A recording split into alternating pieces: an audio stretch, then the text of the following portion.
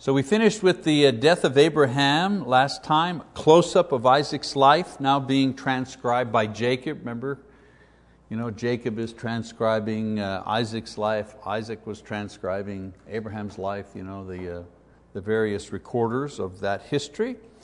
Early on we've seen Isaac's own personal tests of faith and the birth of his twins, Jacob and Esau.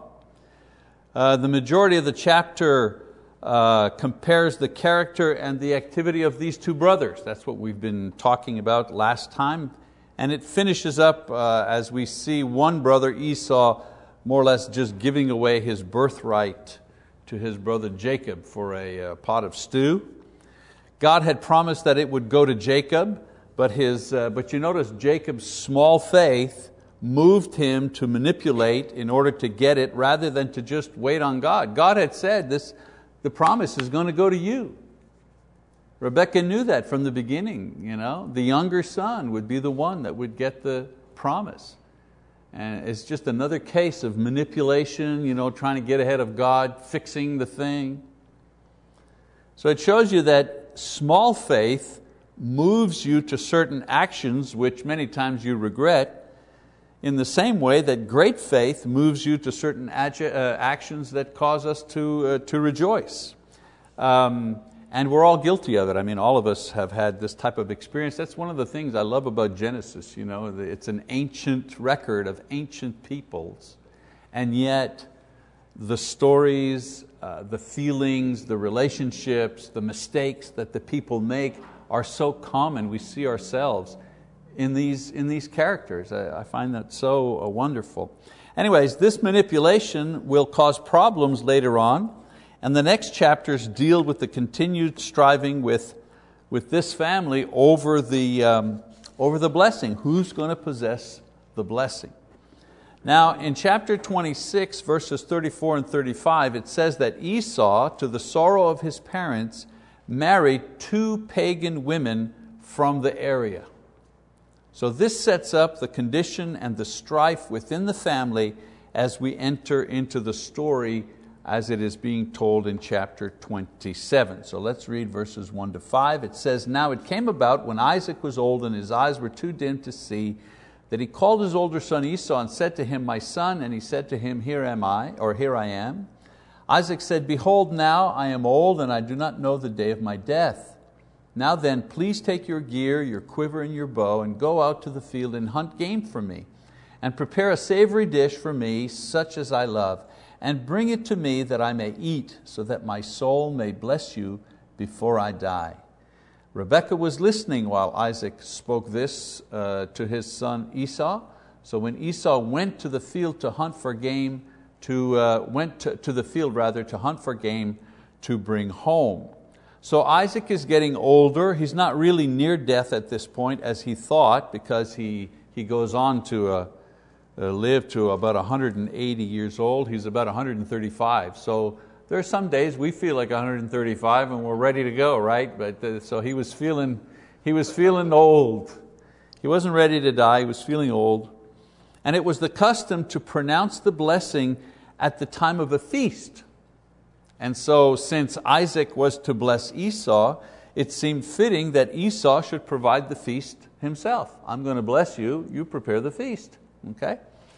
Some interesting notes about this passage here concerning the blessing, if you kind of look between the lines. First of all, it was done in secret. He was doing it in secret. He didn't bring the whole family together and say, "Hey, I'm going to confer the blessing." That was a big deal. No. Just between him and Esau. Rebekah, it says, only overheard. She wasn't included in this. She overheard it. So it seems that this was not a popular thing that he was going to do. Right. Have you never seen your father say, "Look, this, between me and you, don't tell your mother." So this is one of these deals. Then Isaac's rebellion. Yes, I said it again. Isaac's rebellion. Despite Esau's unholy behavior, he had married not 1, but 2 pagan women. Despite God's promise to give the blessing to Jacob, which Isaac knew about. Despite Esau's oath to give the blessing to Jacob, despite all of these things, Isaac was determined to give the blessing to Esau anyways. So you add all that up, and that adds up to rebellion. Number 3, the physical blindness. It mentions that he was going blind, and we can understand that, cataracts, things like that. Isaac's physical blindness, however, mirrored his spiritual blindness when it came to favoring this particular son. Again, such a human thing. How many families have we seen where the parents favor a particular child, and I hate to put it in these terms, who's just no good? He or she's the devil's seed, you know what I mean? But that's the one that gets all the favors. So let's keep reading, verse 16.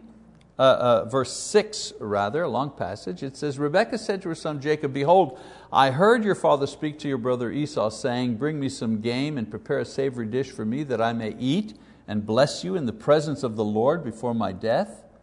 Now therefore, my son, listen to me as I command you. Go now to the flock and bring me 2 choice young goats from there, that I may prepare them as a savory dish for your father, such as he loves. Then you shall bring it to your father, that he may eat, so that he may bless you before his death.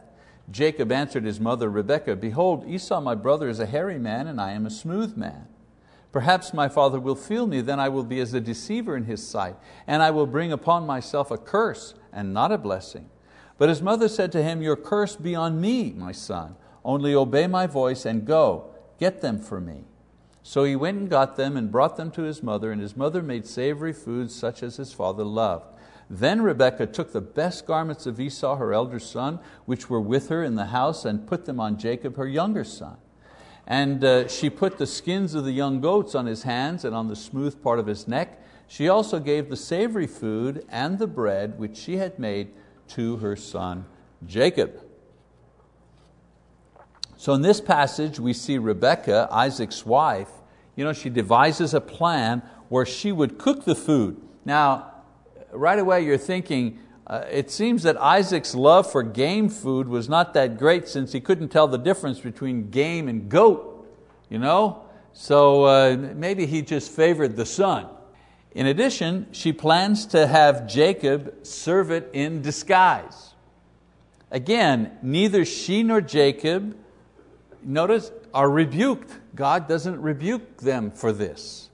The plan was deceitful, but the purpose was right. Right?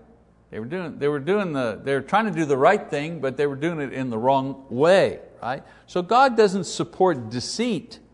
The trouble that they were allowed to suffer for this in the future shows that. But God lets us work our way through with our own methods if we insist on it, instead of waiting patiently for Him. It's a little bit like, hey, knock yourself out.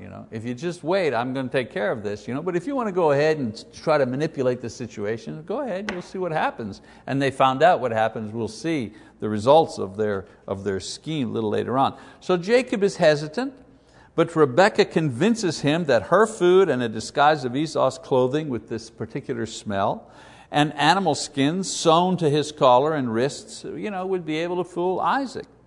So we see something about Rebekah here, very interesting. She's a forceful and decisive woman. She makes a plan, she convinces her son, she's even ready to take the blame if it all goes wrong. She says, don't worry about it, the curse will be on me. Now this could be for the love of her son, but her character so far suggests that she is a strong-willed believer. She's a kind of take charge kind of woman. Isaac seems to be a little more kind of laid back. If you're looking at the two characters, there's a messenger that goes out to find him a wife and bring him a wife, and it says she comforted him after the death of his mother. You kind of get an idea of what kind of man he is. Her strength, Rebekah's strength, is her zeal for God and doing God's will, but her weakness is impatience. Impatience and self-will. And again, how many people are like that? We want to do the right thing. We're going to do, we're not afraid to go ahead. And a lot of times we're trying to get to the right result, but we take all kinds of back roads in order to get there like this. So the story keeps on going. Verse 18, it says, then he came to his father and said, my father. And he said, here I am. Who are you, my son? Jacob said to his father, I'm Esau, your firstborn. I have done as you told me. Get up, please sit and eat of my gain, that you may bless me. Isaac said to his son, how is it that you have it so quickly, my son? And he said, because the Lord your God caused it to happen to me. Then Isaac said to Jacob, please come close that I may feel you, my son, whether you are really my son Esau or not. So Jacob came close to Isaac his father, and he felt him and said, the voice is the voice of Jacob, but the hands are the hands of Esau. He did not recognize him because his hands were hairy like his brother Esau's hands, so he blessed him. And he said, are you really my son Esau? And he said, let's go back here. See, the smell of my son is like the smell of a field which the Lord has blessed. There we go. Verse 28 says, now may God give you the dew of heaven and of the fatness of the earth and an abundance of grain and new wine. May people serve you and nations bow down to you. Be master of your brothers, and may your mother's sons bow down to you. Cursed be those who curse you, and blessed be those who blessed you. A long passage there. One question arises from this passage. Why did God honor this blessing when it was received through deception and lies? Certainly not because God justifies or doesn't care about lies. Certainly not because the means justifies the end, or the end justifies the means. Certainly that's not how we play. That's not our God. Not the end justifies the means. That's not how we work. The answer is because God honors our will. For good or evil, He honors our will. He allows us to choose. That's why a good goal was pursued in a wrong way. He allowed it to happen. God promised the blessing to Jacob, but his mother and Jacob went ahead of God, like Abraham and Sarah did. The apple doesn't far to fall from the tree. And so they went ahead of God in order to work the thing out, and God permitted them to do it, but He also permitted them to suffer the consequences. See, that's free will. You get to choose, but you get to choose, your choice will also determine the consequences that you will suffer afterwards. If you obey me, He says, you will live. If you disobey me, you will die. So the sins were definitely on Esau and Isaac's hands. One of them for being an ungodly man, Esau, he was an ungodly man, he was a sinner. And the other, Isaac, sin was on his hands as well because he refused to do God's will. It was blatant. God would have handled them and the blessing in His own way and time, but Jacob and Rebekah would not have sinned, if they would not have sinned or kind of rushed ahead. So this brings up another ethical problem, and that's the problem of the lesser of two evils.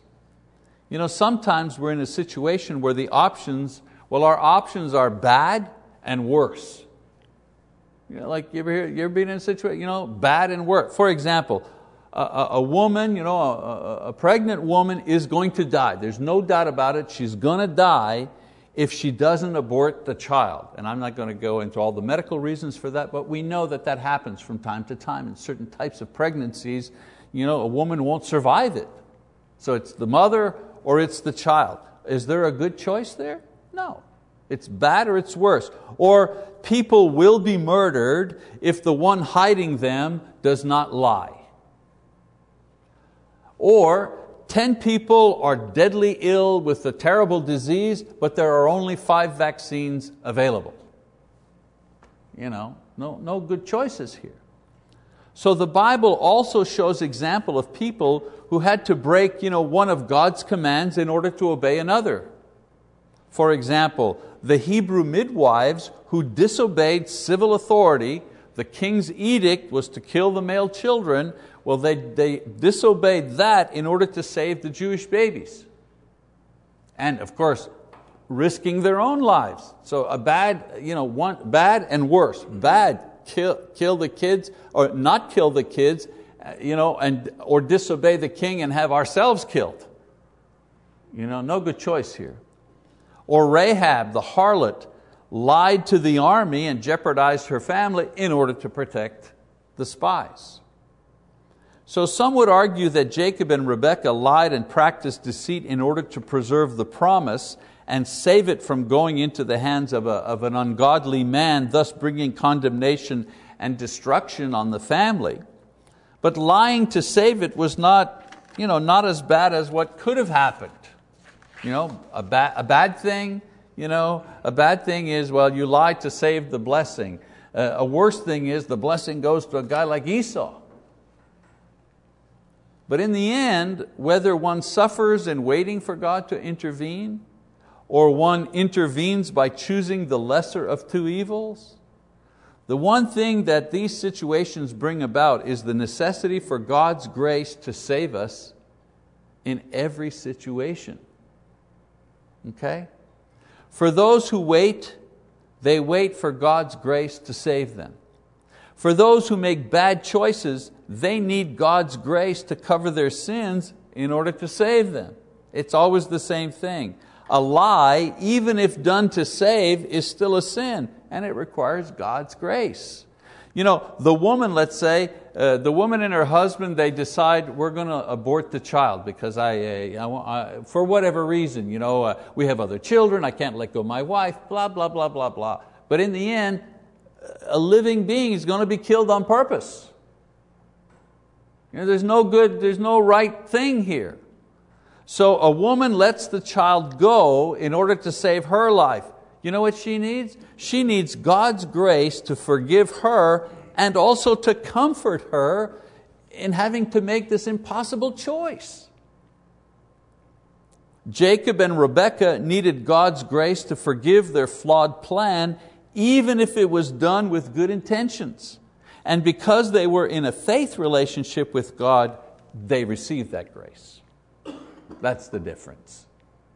That's the difference. The point is, if you are in a faith relationship with God, you receive grace for sins. You receive grace for bad choices. You receive grace for decisions, the lesser of two evil type decisions.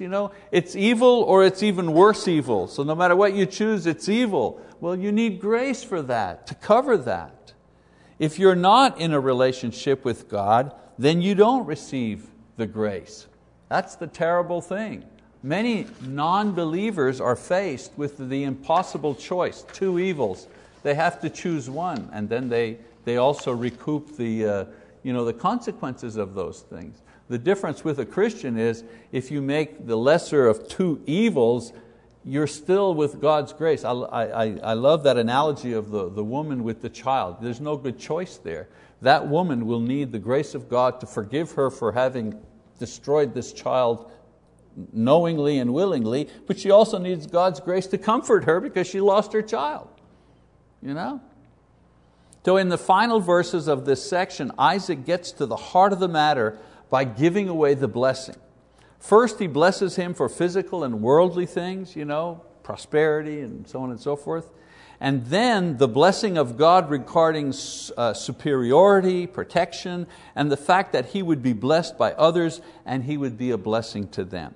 So despite the rebellion of Isaac, the worldliness of Esau, because Esau knew the blessing was promised to Jacob and that he had sold it to him himself, he was still ready to accept it. Esau, it's not a good guy. This is not an honorable guy. He gave his word. He gave away the blessing. The minute his dad said, I'm going to give you the blessing, what he should have said, well, Dad, I'm sorry to say, I apologize, but I gave it away to Jacob. One day I was hungry, he tricked me or something. No. He just said, sure, bring it on. So let's take a look at verse 30 to 33, continue the story. It says, now it came about as soon as Isaac had finished blessing Jacob, and Jacob had hardly gone out from the presence of Isaac his father, that Esau his brother came in from his hunting. Then he also made savory food and brought it to his father, and he said to his father, let my father arise and eat of his son's game, that you may bless me. Isaac his father said to him, who are you? And he said, I'm your son, your firstborn, Esau. Then Isaac trembled violently and said, "Who was he then that hunted game and brought it to me so that I ate of all of it before you came and blessed him? Yes, and he shall be blessed." So Isaac and Esau learn of Jacob and Rebekah's deceit. It's interesting that Isaac confirms that Jacob, notice he says, he shall be blessed. He finally gives in to God at last when in trembling reality he sees that God has judged his rebellion through Jacob's deceit. It's that uh-oh moment. Uh-oh, the light comes on. He's been had. He's been, what they say, what is it, gobsmacked? It's like God reached down and slapped him behind the head. Have you ever done something wrong? You knew it was wrong, but you kept doing it anyway, and then something happens to you to prove that you shouldn't have been doing this all along, and you get caught? That moment of, I knew that I shouldn't have done, I knew this was going to happen. Well, that's what's happening to Isaac here. He loved Esau, he idolized his son's virility. And he allowed it to blind him and go against what he knew was right. And so now, God has shown him through this event what he knew all along, but he wouldn't give in to, that Jacob was God's choice. It's like it hit him all of a sudden. God always wanted me to do it, and no matter what I did, God has worked it out in such a way that I've blessed Jacob. His trembling was a mixture of anger at his family, but also fear that God had, by this event, judged his rebellious heart. Terrific moment. So he's quick to see this and he becomes firm. That's why he says, and he shall have it. Okay, I'm through being rebellious. Don't even argue with me. Jacob's going to keep the blessing. 34, this is so painful to read this. When Esau heard the words of his father, he cried out with an exceedingly great and bitter cry and said to his father, "Bless me, even me also, O my father." And he said, "Your brother came deceitfully and has taken away your blessing." Then he said, "Is he not rightly named Jacob, for he has supplanted me these 2 times? He took away my birthright, and behold, now he has taken away my blessing." And he said, "Have you not reserved a blessing for me?" But Isaac replied to Esau, "Behold, I have made him your master, and all his relatives I have given to him as servants, and with grain and new wine I have sustained him. Now as for you then, what can I do, my son?" Esau said to his father, "Do you have only one blessing, my father? Bless me, even me also, O my father." So Esau lifted up his voice and wept. He's begging. He's a grown man, weeping and begging his father. 39, then Isaac his father answered and said to him, "Behold, away from the fertility of the earth shall be your dwelling, and away from the dew of heaven from above. By your sword you shall live, and your brother you shall serve. But it shall come about when you become restless that you will break his yoke from your neck." He's asking for a blessing, and what is Isaac giving him? He's giving him the bad news of what his future is going to be like. So Esau is sad because the political advantage of the blessing has slipped away from him. The elder will serve the younger means their descendants will have this type of relationship.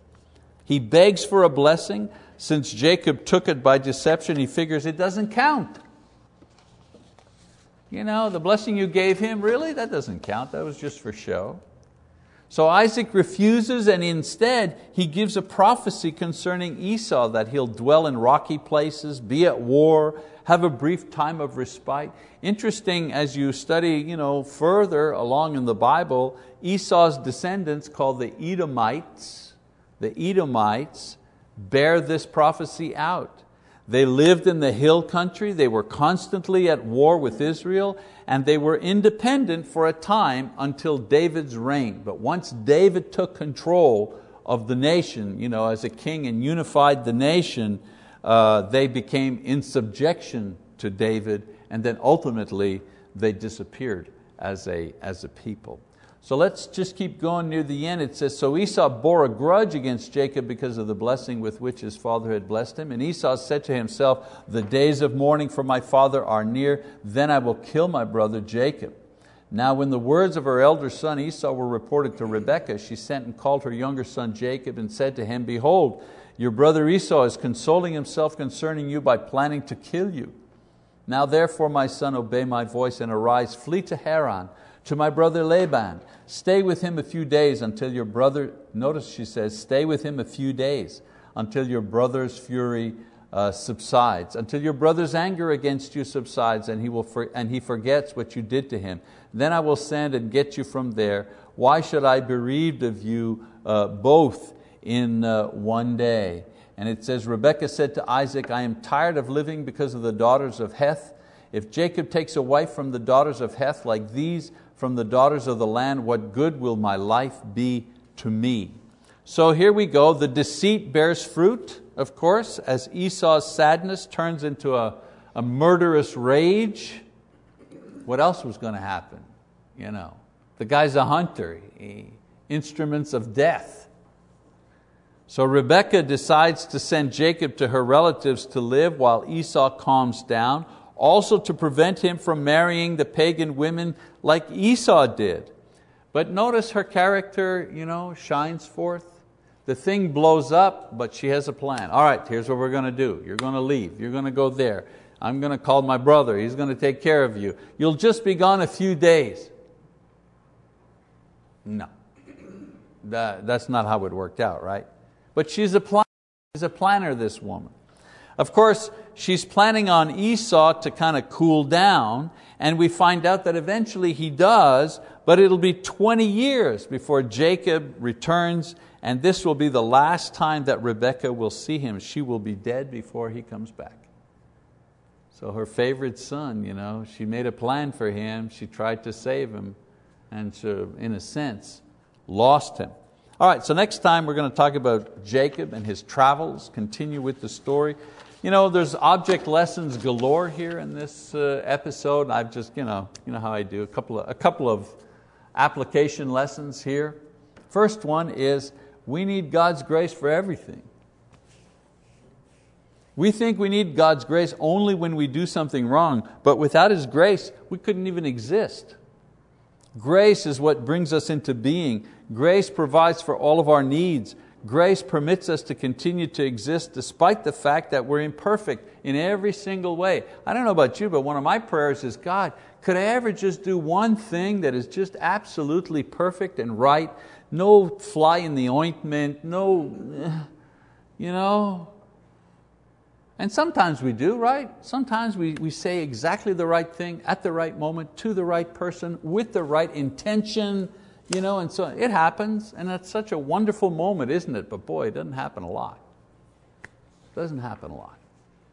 So from morning till night and all through the night, we need God's grace to sustain us when we do wrong and when we do right, but we do it even imperfectly. So one lesson that we see from these people, all of them, from the dad to the mom to the son, they need God's grace in every way as we do. Lesson number 2, blind love is not true love. Esau is a good example of those children who are talented and charismatic. They're raised in Christian homes with love and stability, but they love the world, they reject or ignore all the good influence that is around them. And we know children like this, right?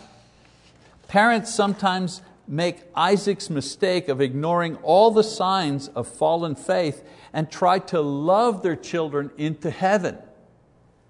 You can't do that. You can't love them into heaven. One thing that we see in the record here, nowhere in the record of Isaac and his dealings with Esau, nowhere in the record does Isaac rebuke, admonish, or discipline Esau. You don't see it anywhere. You don't see it anywhere.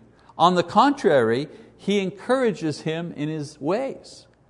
So blind love is not true love. True love takes the good and the bad for what it is and deals with both the good and the bad in an appropriate manner. In other words, true love lifts up and encourages and reinforces the good, and true love also calls out the bad. I love this about you and so and so and so forth, but this is wrong.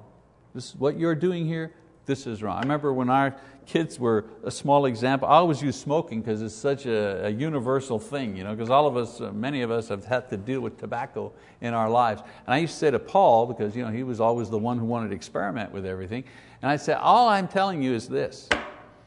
You can smoke behind my back. It'd be the easiest thing for you in the world to go behind me, or you're outside of the house. I'm not watching you 24/7. But I just want you to realize one thing. Every time you smoke, you're disobeying me. I don't care if you're 50 miles away or 5,000 miles away. Every time you pull out a cigarette and you light up, you are disobeying me, because I have commanded you. I'm, as your father, do not do this. This is destructive. This is not good for your health, blah, blah, blah, all the things we all know. And that stayed with him his whole life. And yeah, did he disobey me? Sure he did. Sure. Young guys go out, they go in the military, they try all kinds of stuff. But he's come back and said, I remember, I knew every time I wasn't doing the right thing. I'm just using that as an example. We have to build up our children and really tell them, I appreciate this about you, or I love this quality about you, but we must also not be afraid to say, but this thing over here, this is not a good thing. You're going to have to work on that. I'm going to pray for you and whatever. You can't love the sins away. You have to rebuke the sin. You have to admonish the sinner. And then the third lesson, of course, come on, there we go. There's always a price to pay. That's pretty obvious here. Always a price. Isaac lost both sons, and he lost the confidence of his wife for his rebellion. Rebekah lost sight of her beloved Jacob and the peace that she had in her home. Esau lost the blessing, he lost the respect of his parents, the fellowship of his brother, and Jacob lost the entire family. So everybody was a loser at the end. Jacob for his deception, Esau for his worldliness, Rebekah for her manipulation, Isaac for his rebellion. Everybody's a loser because everybody, of course, was disobeying God. So even if no one knows, even if you think it'll result in good, there's always a price to pay for sin. And I'm looking here, and we're pretty much experienced Christians here. I'm certainly preaching to the choir. So, all right. So next week we'll just keep on going with Jacob's great adventures with Laban and finding a wife and so on and so forth.